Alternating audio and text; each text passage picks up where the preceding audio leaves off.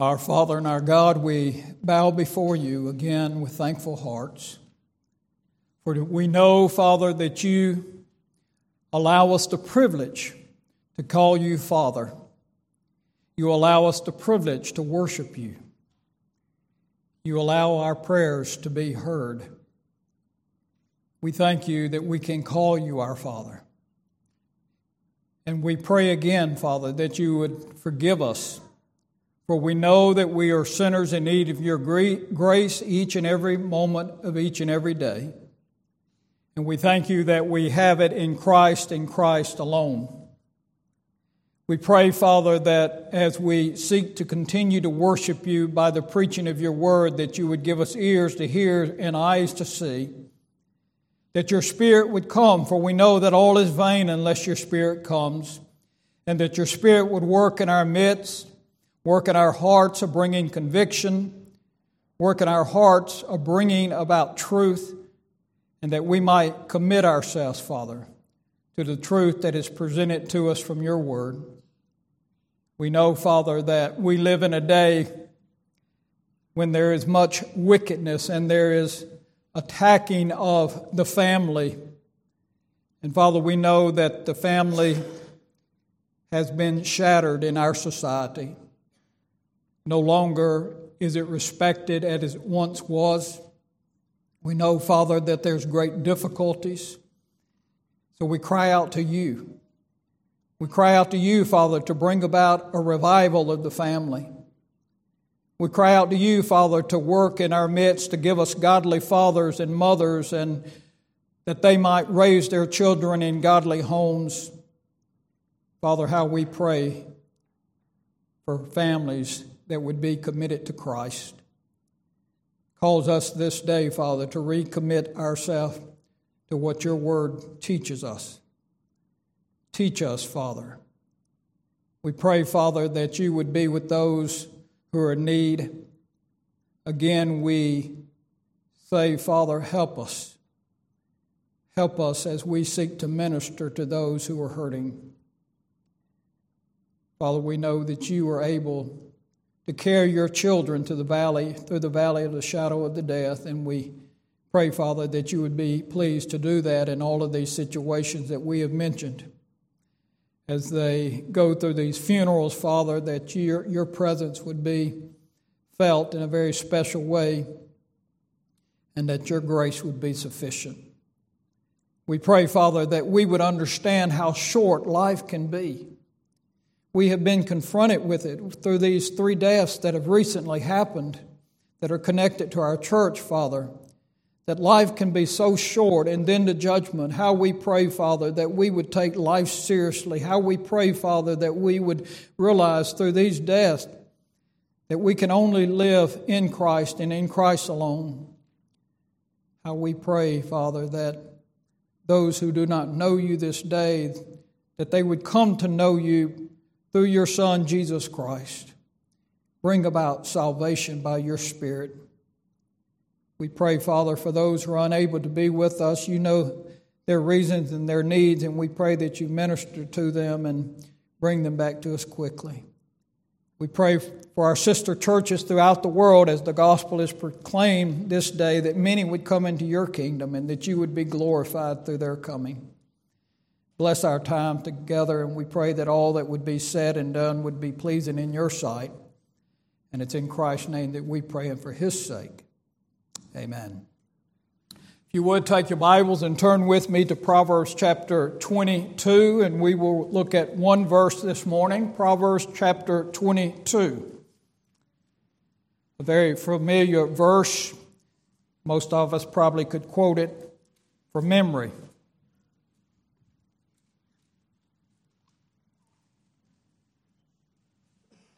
Proverbs 22, verse 6.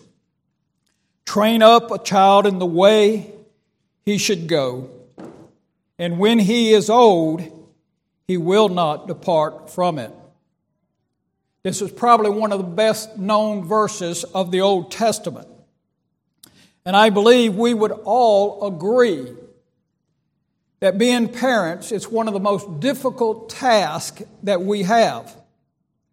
But it also can be one of the most thrilling experiences that any person can have in raising children. There's nothing like it. I wouldn't take anything for it. I think back over our nearly 40 years of having a child at home. Our last one decided to take free food and lodging for an extra long time.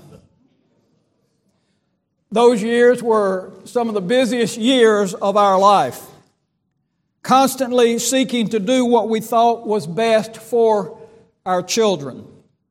They were years filled with joy, years filled with excitement, but also they were years filled with sadness and heartache.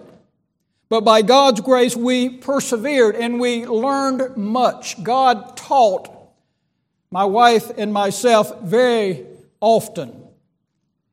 And God taught us that each of our children were unique and their personalities, which appeared very early in life, were very special, and that you must seek to deal with each child in a particular way because they are different. You don't deal with each child the same way, and you have to understand that. It was a learning experience for us. I mean, we had never been parents before. And then you all of a sudden have a little one dropped in your lap and you begin to wonder, what do I do with her?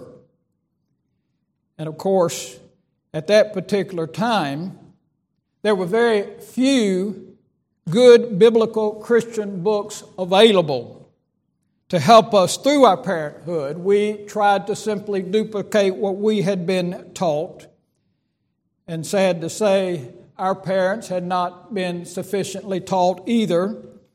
As shared yesterday in our men's Bible study, something happened in the 1900s to where pastors, for some reason or another, failed in teaching parents how to be Christian parents and having a Christian love for their children and the way they should raise them.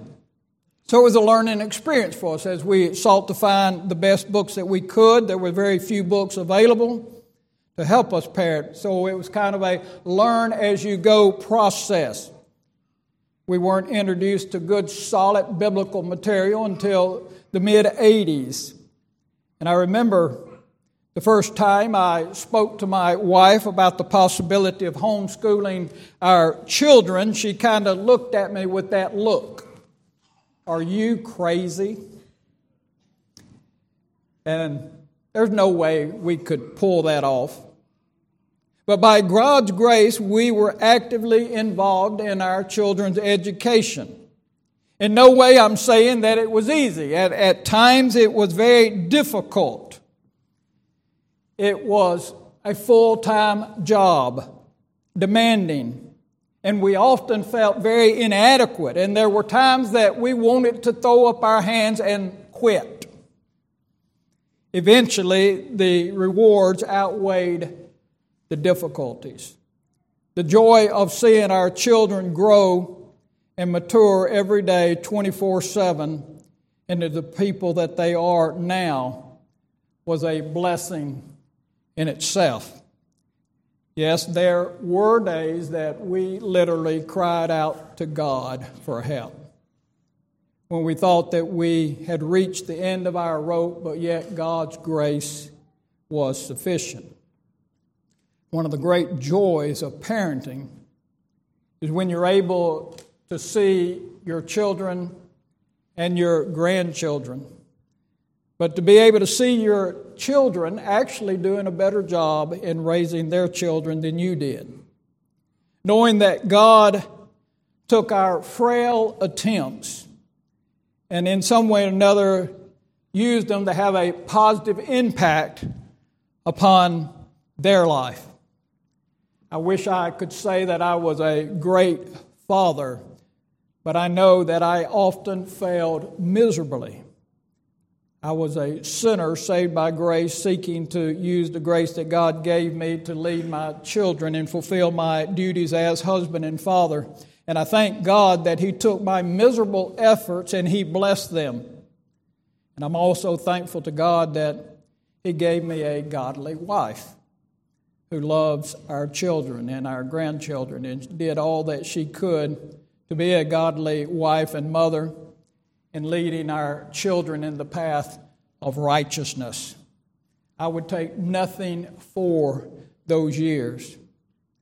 I don't have to tell you that either of us are perfect, for we aren't, but yet we have a perfect Savior who gave us the strength that we needed to realize our calling as pastors, and He has forgiven us of our many failures in raising our children as well, and I thank Him for that.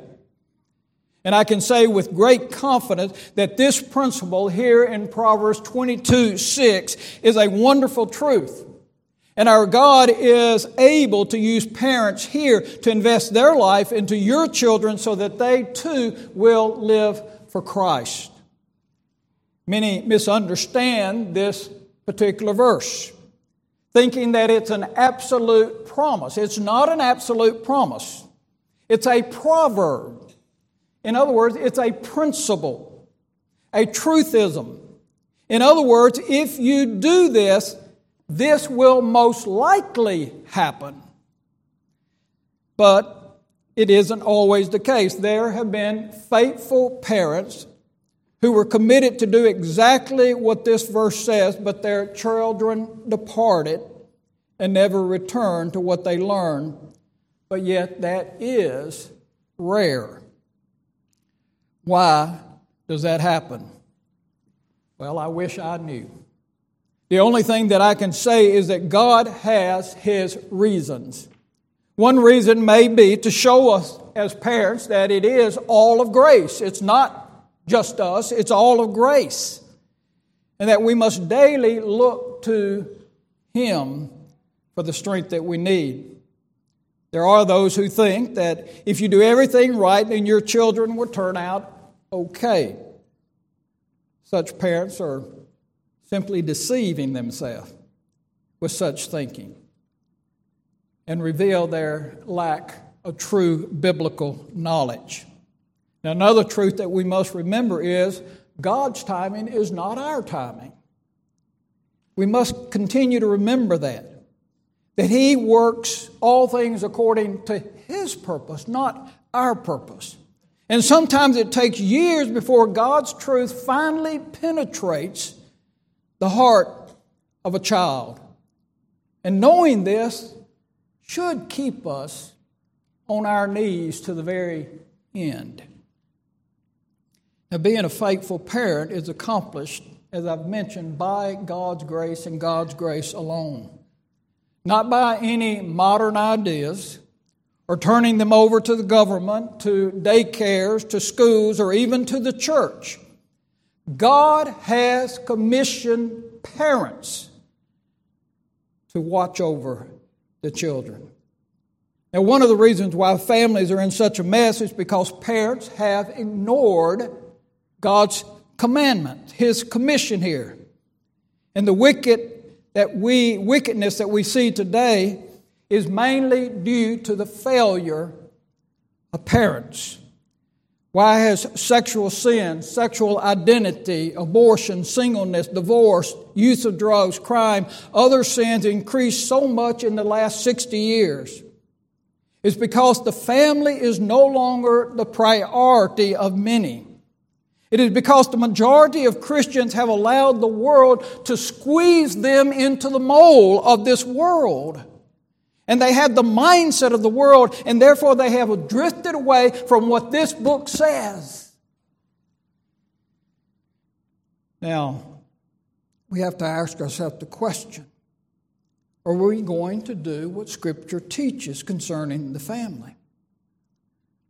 Listen to what one pastor said. As Christians, we must do parenting by the sweat of our brow. It is to be done by our supervision. It is to be done according to Scripture for the sake of our children and the praise and the honor of God. I've often said, as goes the family, so goes the church, so goes the nation. The root of our problem in this nation goes back to the family. And to be more direct, to parenting. Many parents have no knowledge of what Scripture says they are to do. And worse, they don't want to do what Scripture teaches concerning raising their children. And as a result, the home is in a mess, even in the church. I'm not talking about out in the world. I'm talking about in the church. The home is a mess. God gives parents children. And parents are to be good stewards of what God has given them. And as Christians, we must see that children are an heritage of the Lord. Psalms 127:3. And we have a great responsibility to do all that Scripture teaches us. We cannot cop out by saying, I can't do it. No, if God has given you children and you're a Christian, you can do it. He gives you the strength. And you must trust in Him and depend upon Him. God has not left us to our own ignorance as far as training our children. He's given us His very words. And therefore, as we study His Word, we should seek to accomplish that which He has commanded us to do. So let us look at this verse, and I want to break it down so that we can have a firm grasp upon the truth of this verse that is being taught to us, so that each one of us will be faithful in our duty as a parent. But not only as a parent, as a grandparent, because your job doesn't end as a parent. When your children have children, you also are to continue to parent. Parent not only them, but parent your grandchildren and help your children out. So in other words, what I'm saying, all of us have a responsibility to be faithful to this task that we have here in Proverbs 22:6. First of all, it says we have a command. Train up a child in the way he should go. So God has given you and me this command. Now in the Hebrew, it literally says that we are to do this. It's in the imperative that the Almighty God has told us to obey Him in training up our children. It's not a suggestion. It's not a proposal. It is a command to be obeyed by every single one of us. Many commands are given on this subject. This is not the only place that it talks about parenting. Go to the Ten Commandments. We see in the heart in chapter 20 of Exodus is this commandment. In Deuteronomy chapter 6, verses 6 through 9. In Proverbs 3, verse 1. In Ephesians, the passage we read for our scripture reading this morning in the New Testament, Ephesians 1 through 4. In Colossians 3, 18 through 21, Paul teaches us there in Ephesians chapter 6 that we are to bring up our children in the training and the admonition of the Lord. Now, the word bring up is in the active voice, imperative mood, present tense. You said, well, what in the world does that mean? Well, that means that this command is to be carried out constantly while you are raising your children. In other words, there's never a free moment. You are always bringing them up. You are always teaching them. It's a continuous action. In other words, there's never a time when you are not to be training your children. See, you're going to be training your children one way or another, whether you like it or not, because they're constantly watching them. So you're going to either be training them positively or negatively. They are constantly observing every move that you make. You know that. I mean, how many times have you been embarrassed by your child because they did something that was sinful and you realize that they learned it from you? Right? So they're watching you every moment of every day, and we must be aware of that. Parenting is a full-time job. You never can set aside and simply say, I'm going to relax from my parenting. Well, I've done it and I'm finished training them for today. Now you go to your room and you stay in your room and play and do whatever you want to do. I'm going to rest. No, you don't have that privilege. Because even when they're going to their room, because they are little depraved children, babies in diapers, vipers, as I think Voddie Baucham says. You got to keep an eye on when they're in the room, because they will constantly be up to something. It takes constant effort and much time. Wayne Mack, in his book, Strengthening Your Marriage, says this: God gives to parents the challenge task of bringing up their children, and this is a task in which parents must be constantly involved. This is a job in which they are never off duty. For no time of day or night or circumstance or situation or place is off limit for the performance of this task. So he says the same thing that I've just said. There's never a moment that you're not training your children. Now that word train is often thought of, teach, instruct, catechize, and there is an aspect of that. But it literally means to dedicate. The exact same Hebrew word is used in 1 Kings 8:63 for the dedication of the temple. So the idea is, as a parent, you dedicate your life to set your children apart for God's glory, being committed to the instructions that are given in the Word of God, to say with Joshua, as for me and my house, we will serve the Lord. No ands, but ifs about it. I'd have it put on the wall if you're a young parent, so that your children often see it. Speak it to them often, that we are going to serve the Lord. Now this morning at the end of our service, there will be those parents who are members here at Grace who will make such a commitment to our Lord and to this church. Others have already made this commitment in the past when they had children. Some will be their third, fourth, fifth, sixth time. My question is, those who've made this commitment in the past, how are you doing? Are you fulfilling that commitment that you made to the Lord? Now, in what way are we to train our children whom God has given us? Parents are to train their children spiritually. Deuteronomy chapter 6 talks about this. And it points out that we're to write it on our doorpost, put it on our head. In other words, what he's saying there in Deuteronomy chapter 6, we are literally to saturate our children with the truth of God. We are to always be teaching them. Look for every opportunity to teach them. Teach them first and foremost the gospel. Don't leave it up to your pastor. Don't leave it up to the Sunday school teacher. It's your responsibility to teach your children the gospel of Jesus Christ. Who Jesus Christ is, what Jesus Christ came to do, that even in their little sinful life, that Jesus can forgive their sins. We must teach them that truth. We must catechize them. We have that offered here at the church. But of course, what we do here at the church is just a reinforcement of what you're to be doing at home. And then to have family worship.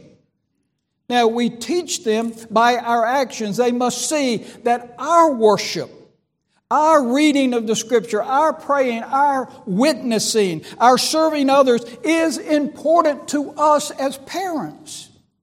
If we take these things lightly, guess what? They will not only take them lightly, they won't even begin to do them. And they will reject them. They must see that they are utmost important to us as parents, that these things are not optional to us, but these things are vitally important to us. We are to train them in education, train their minds, mathematics and history and science and the arts, cause them to see how important it is to have good study habits, being disciplined in their life.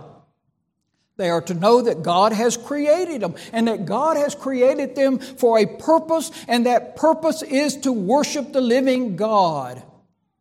Our desire should be that they should be useful for Jesus Christ in this dark and wicked and sinful world. And we must realize that they must develop the skills in their life so that they might be obedient to this command, all of God's command. And one of those commands, as far as their skill is concerned and their work is, that 6 days you shall work and then worship on the Sabbath. They must not be lazy, and they must be reminded that laziness is a sin. It's sad that there's those in our world, and I saw it in the news this week, that want to go to a 4-day work day week. 4 days. So that they can have 3 days off. Is that what Scripture teaches us? No. It is a command that you work 6 days and you rest 1. Now, maybe on Saturday you might not be doing the same work that you do the other 5 days a week, but you're working. I know I work a lot harder a lot of time on the 6th day than I do on the other 5 days of the week. We are to work 6 days, and we're to teach our children that we're to work 6 days. They are to learn to be sociable, friendly to others, interact with all ages of people. One way that you teach children this is that you visit assisted living homes. The elderly members of the church, teach them that these people have laid the path before us. Teach them how important these people are, that God says a lot about the ages as far as wisdom and how much we can learn from them. We need to teach our children to socialize with all age groups. They must be taught to be interested in other people so that they might minister to them. That they're to be people-focused, not self-centered. We live in a self-centered society. We must break that from our children. We must teach them that they are to be focused on others. And one way that they can learn to do that is living in the home, doing their chores. That as they do their chores, they're helping everybody in the home. That everyone has chores in the home. Teach them the importance of having good, godly friends, and emphasize to them that bad company corrupts good character. Learn how to get along with other people. And one of the ways that you learn how to get along with other people is you live with other people in the same room. When I was growing up, there was 3 of us boys in the same room. We had to learn to get along with one another. I think one of the greatest harms we do in the home as far as that's concerned is having these great big houses that everybody thinks they have to have with a lot of different rooms, and everyone has their own room. No! I think you ought to cram them all into one room. Because if they can learn to get together at home, they'll learn to get together anyway. You understand what I'm saying? We are not to be individualistic. We are to be a sociable people, a cooperative people. We see that Scripture teaches us. Blessed is the man that walks not in the counsel of the ungodly, or stands in the way of sinners, nor sits in the seat of the scoffer. Psalms 1:1. So we must teach them that, the truth of Psalms 1:1. Teach them the importance of being sexually pure, especially in this day that we live in. That they are to save themselves for marriage, and how dangerous it is to pervert that which God has ordained. And our society has done it, but the church must stand firm on these truths. What God calls holy, we must not allow the world to defame. We must continue to call it holy and call people to a holy life. It is the parents' responsibility to teach children about their sexuality. If you don't, who will? I'll tell you who will. Our government will. They're trying to do that. They're trying to do everything they can. They are in full mode to try to ruin our children. Did you notice this past week, even in the state of Maryland, that there's a particular policy that was upheld, that the school does not have to tell their parents, the children's parents, that if they want to change their gender, if Billy wants to be Jane at school, he can be Jane at school and not even tell the parents. We must guard our children and protect them. We are to teach them how useful they should be. We also ought to teach them how to use their finances wisely, to not be worldly, not be wasteful, but to be good stewards of what God has given them, which includes they must understand that you give a tenth, at least a tenth. That's the beginning point. At least a tenth to the Lord, to His work, to His kingdom work. And then you can give above and beyond that to the kingdom work of God.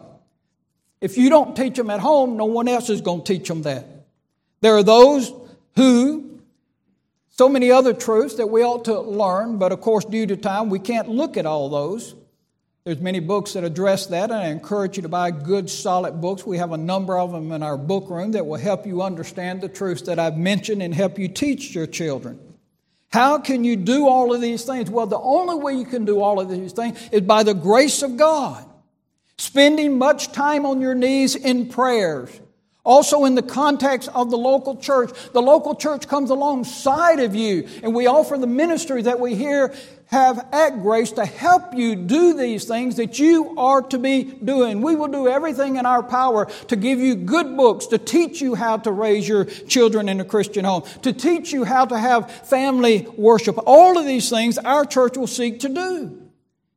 So the local church is very important, and your children must see how important the local church is to you. You, therefore, have a responsibility to learn how to rightly teach and discipline your children.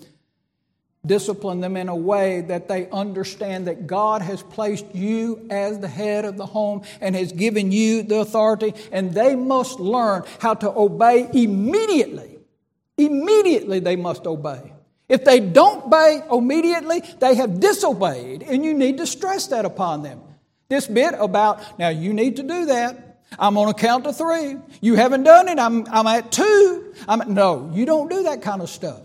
You say, act upon my word, act upon my command, because one day you might save their life by telling them that truth. So we must learn to teach them how to obey.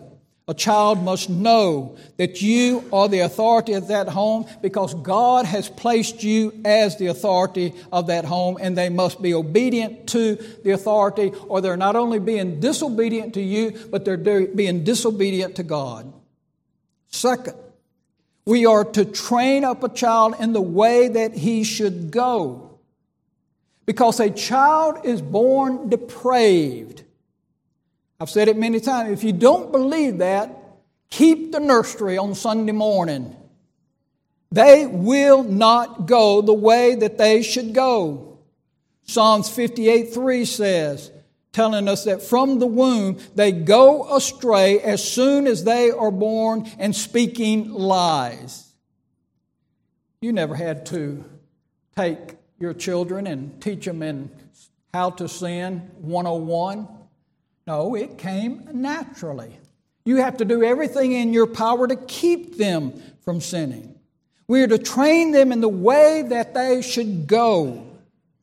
This tells us that there's a way in which children should go. Now, this is contrary to what this world says. This world tells us to let them make up their own mind.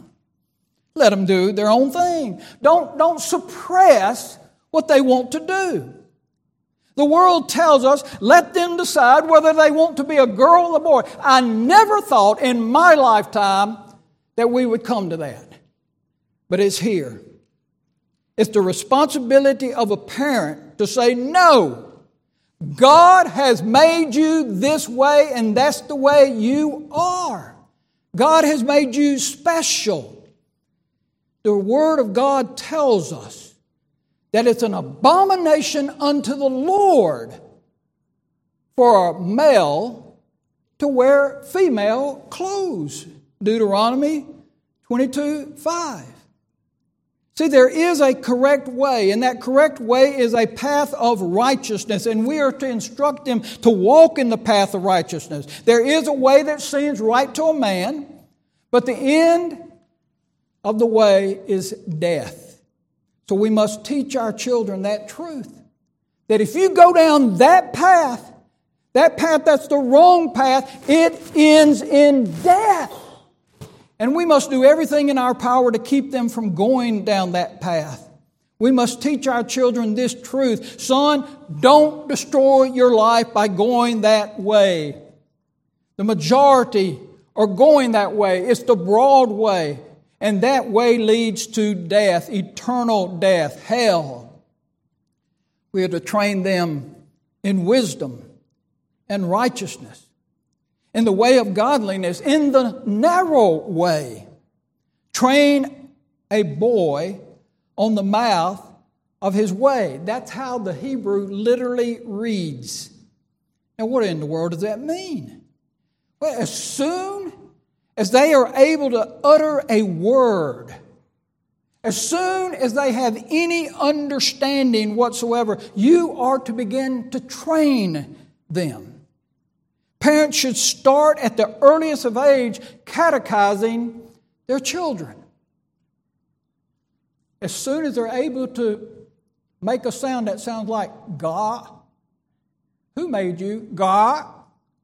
Good. They've learned who made them. And they ought to hear that every day. Who made you? God. God. Then they'll be able to say a little bit better a few days later.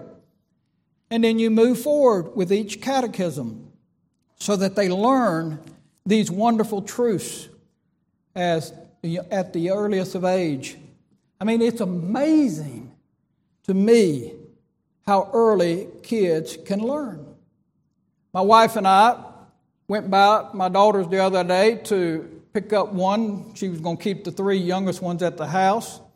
And we were entertained by 5 of them singing all 50 states. I can't even quote all 50 states. And they sat there and sang every single state, from the youngest to the oldest. They knew each state. I was simply amazed. I mean, they learned it in less than 2 weeks' time because my wife had seen it and she mentioned it to my daughter, and she decided, I guess, to surprise us by teaching it to our children. Kids can learn a lot more than we think they ever could learn. If you wait until they are set in their ways, it is too late. You are to do it when they are tender plants, shapeable in that earliest days. Charles Bridges said, the more earlier the training of the child, the more easier the work. Our character largely takes the form of the mold into which our earliest years were cast. Much in later years, both good and evil may be traced back to seed sown in their infancy. I'll even go a step further. While they're still in the womb, you ought to be speaking to them, talking to them. Let them listen to a sermon while they're in the womb. You never know what God might even use while they're in the womb. We must deal with them in a biblical way, especially when it comes to sin in their life at their earliest age. Don't have the foolish idea that they will grow out of their sinfulness. That will not happen. There's those who think, well, let them sow their wild oats and get it out of their system. They do not get it out of their system, folks. The only way it's out of their system is by the Holy Spirit working in their life and changing their heart. Don't believe the lie of this world. Do everything you can to get it out of their system, but pray that God Himself will get it out of their system. Some of you may be thinking, well, it's too late. No, it isn't. If you haven't done the things that I've been mentioned here, what you need to do, first of all, is pray to God and ask forgiveness from God. And then second of all, ask your children for forgiveness for not being the parents you ought to be. You can't make up for past sins, but you can begin today doing that which is right. Thirdly, the outcome of this Proverbs there says, when he is old, he will not depart. Now that's the typical outcome of training a child in the way of God. He will not turn away from God. He will not easily be influenced by the world, by that which you have placed in his mind. Now from this we can take great encouragement in doing our duty, knowing that our labor in the Lord is not in vain. Doing our duty by God's grace will bring benefits. Now remember, we cannot take this Proverbs as an absolute promise that God will save our children and cause them to return, because we have done what it says here. That's not what it's saying. It's a general truth. Remember that. But I guarantee it, if you don't do it, you have very little hope that they will become a Christian and not fall away. There are those here who have raised their children in a biblical way, and their children are still unconverted. Their children have departed from what they taught them. But here are some truths that you need to remember. First of all, the final chapter has not been written. Never forget that. God's in control, and the final chapter hadn't been written. Remember, salvation is of the Lord. Keep praying for your children. Keep loving them.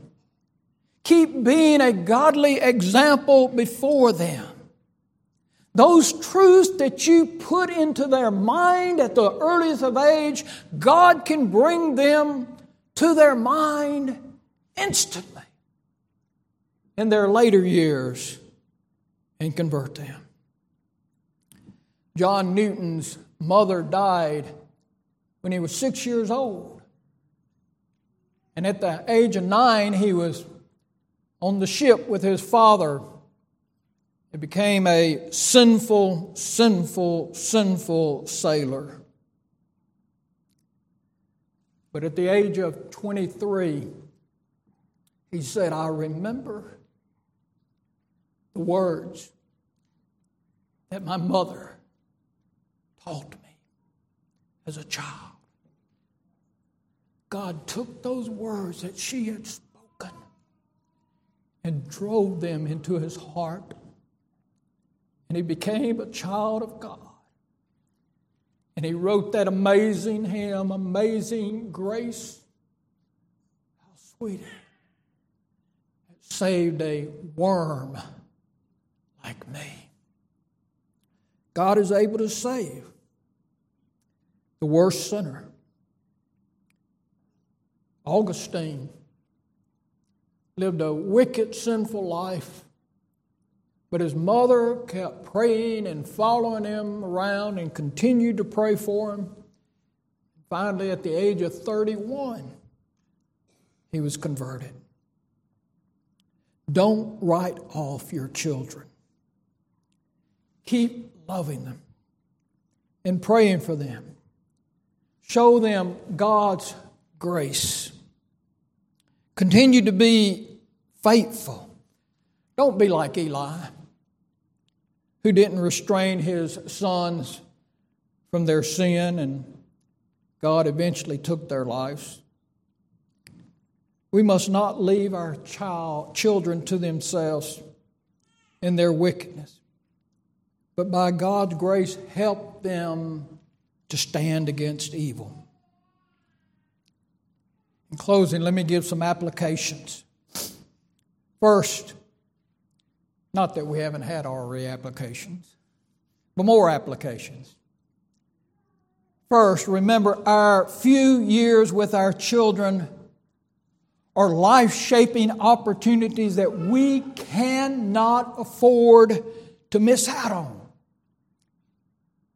I know as a parent it seemed like eternity, but after they're gone, it seems like it was so short. You only have a certain number of days, certain number of years. Do your best to raise your children according to God's Word. That means fulfilling your role as father and mother. You have a God-given role. Listen to what John MacArthur says. Today's parents trend to be more passive and less involved in their children's life than any generation in our nation's history. They have turned their children over to artificial, surrogate parents, daycare centers, relatives, the TV set, and the children's own peers have far more influence on the moral and social development of today's children than parents do. That is an aberration of parents' duty before God. The Lord Himself gave parents, not schools, youth leaders, Sunday school teachers, or anybody else, the primary responsibility for nurture and admonition of their children is the parents. Now we must ask the question, does God have a calling for a father and a mother? And if so, what is that calling? God has given you a mighty charge, and you must look to Christ for that strength to carry out that charge, which includes self-denial. Now, this is very important, parents. So many parents say, we must both work so that we are able to provide for our children. That is foolish. Foolish.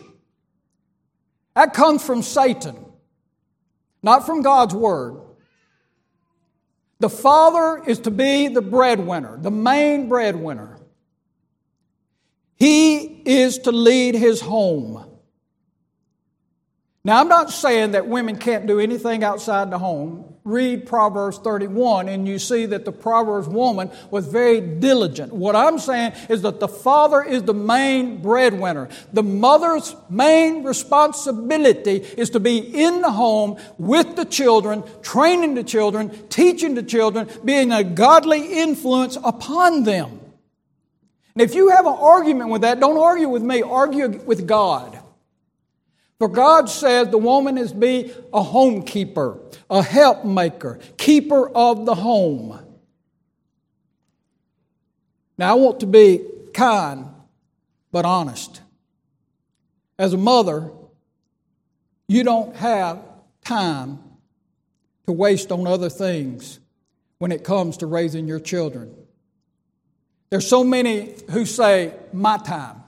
No, when you're a mother, you don't have your time. When you're a mother, you have their time, your children's time and your husband's time. It's a great responsibility that you have. You are called to devote yourself to your family, to be that helpmate, to be that keeper of the home. Don't miss out on that privilege. It's a privilege. It's an honor that God has given you. Don't be like this world. The world says you have to work. The world says that if you want to be any successful, if you want your children to have these things, you must go to work. The problem is sometimes we get ourselves so deep in debt, yes, both parents have to work. Now, whose fault is that? And again, I'm just stating the facts. We try to store up earthly treasure instead of godly inheritance. And until we follow the roles that God has given us, we are not going to see a revival of the family. Second, be faithful in having family worship. Now, this was our topic yesterday in men's Bible study. It was disappointing that more men were not there. Men, we are always learning how to shepherd our family. You must lead your family in worship. If you read Voddie Baucham's book, chapter 6, you know that he gives George Whitfield's 5 arguments, family worship, which are very persuasive arguments. I'm going to repeat these, not for those that were there yesterday. Well, of course, it is good for those that were there yesterday, but more importantly, for those that weren't there yesterday. And wives, you can take notes so you can press them upon your husband. First, we are to do regular family worship out of a gratitude to God. God created us to worship Him. Did you hear what it said? He created us. And He deserves to be worshiped. It is the Father's duty to teach His children this truth. He is the potter, we are the clay. He, being the potter, can do with the clay whatever He wants to. And He has commanded that the clay worship Him. And due to God's goodness, we owe Him worship. We should teach our children to worship Him every day, not just on the Lord's Day. Now, the Lord's Day was set apart for us to worship Him. But every day, we must teach our children to worship them. That's why we have family worship. And we show them how important worshiping is by having family worship. Second, we are to have family worship out of love and pity for our children. Some parents provide everything for their children physically, but they neglect that which is the most important, and that's the spiritual needs. Our children's souls should be utmost in our mind, but some don't act like it. Some work all the time to give their children stuff, but they don't need stuff. They need you. That's who they need. Give them you.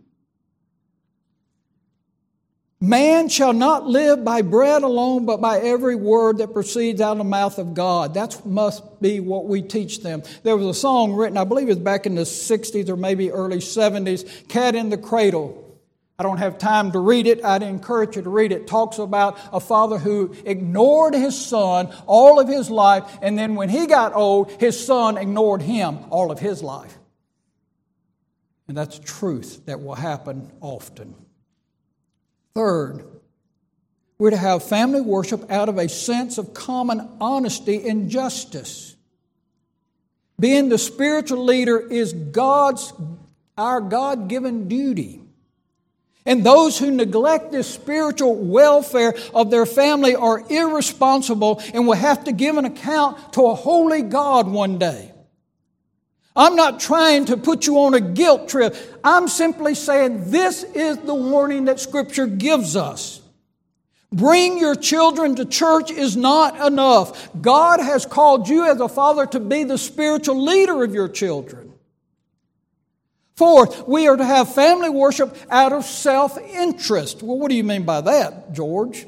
Well, God has promised that those who love and fear and worship and serve Him will receive blessings, which includes blessings in the family.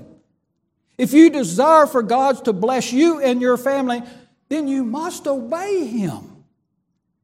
God is not going to reward sinfulness. Now, of course, our great goal is that we should love the Lord our God with all our heart, soul, mind, and strength, no matter what. Whether He blesses us or not, we still are to love Him, just as Job did. After God took everything away from him, did Job turn on God? No, he continued to love God, and he said, naked into this world I came, naked will I go out. He continued to trust God, and we must continue to trust God. Fathers, in order for you to teach your children, you must be growing daily in God's truth. If you're not growing daily in God's truth, how in the world will you expect your children to understand God's truth and grow in His truth? You have a great responsibility to grow in truth daily. Fifth, we're to have family worship out of a fear of the Lord. The time will come when we must all appear before the judgment seat of God. And we must give a solemn and strict account. Now, whether you believe in that or not, it's going to happen. It doesn't matter whether you believe in it or not, because that's what the Word of God teaches us. Ezekiel 33:8.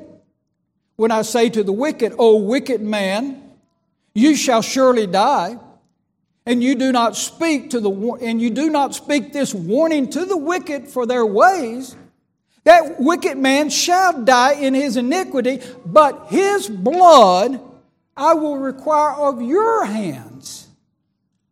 See, if you believe that God saves sinners by the preaching of the gospel, but you do not have your children under the preaching of the gospel, or you do not proclaim the gospel to them, what does that say about you? What does it say about you? As Voddie Baucham says, can a man who is truly converted neglect to share the good news with his children as early and as often as possible? Well, the answer is no. If he is truly converted, he will not neglect it. He will confront his children. I'd encourage you, if you haven't read that chapter, and wives, you don't have the book, so you can't read the chapter, just go to PuritanMinds.com and look up Family Great Duties of Family by George Whitefield, and you can read the entire sermon. If you don't know what family worship looks like and what you're to do, immediately after this worship service, go right back there to our bookstore and pick up the book. We have a number of books on family worship by Joel Beakey and others. Or go to the website, Chapel Library, and just type in family worship, and it'll show you a lot of books that you can read online. And let me close by saying, if you are truly converted, your desire as a godly husband and father and wife and child, your greatest desire is to please God by having a home that is built upon the gospel, upon God's truth. If this isn't your desire, then you need to be converted. You need to come to Christ in true repentance and salvation and trust in Christ and Christ alone. For His Spirit alone is able to put that desire in your heart. My prayer is that each family here will be faithful to obey God's Word and train up their child in the way that they should go, so that when they are old, they do not depart from it. That's my desire, and I hope that's your desire, that we might be a faithful church to fulfill that which God has commanded us to do. May we pray and cry out to Him to accomplish that which we cannot do in our own strength, but only by the strength of the Spirit. Let us pray.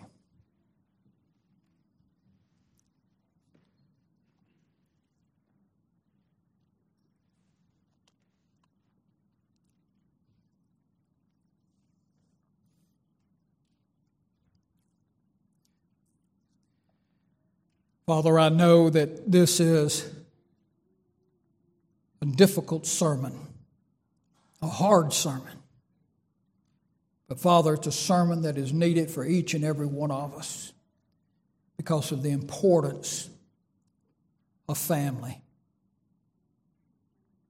How we look to You to stir this desire in our hearts so that we might be the fathers and the mothers and the children that we need to be. We know, Father, that it's by grace and grace alone that we are able to accomplish this. We know, Father, that there are many times that we have failed, and we bow before You and pray, Father, that You would forgive us of our many failures and give us a new desire, a new commitment to be faithful to the task that You have laid upon us, not only as parents, but also as grandparents, that we would be faithful to this task. Do not allow us, Father, to be discouraged, because we know that's what Satan would have us to do, to be discouraged as we leave this place. But Father, calls us to have great hope that by the power and the grace of Jesus Christ that we are able to accomplish that which You have called us to do. And that You would transform families here at Grace, Father. That we would be obedient to Your Word and faithful to Your Word and carry out the task that You have called us to do, so that we might see our children come to know Christ as Lord and Savior and to live for Christ all the days of their life. Put that desire in our heart, Father. Calls us to be faithful to this task. And this we pray in Christ's name, for His sake.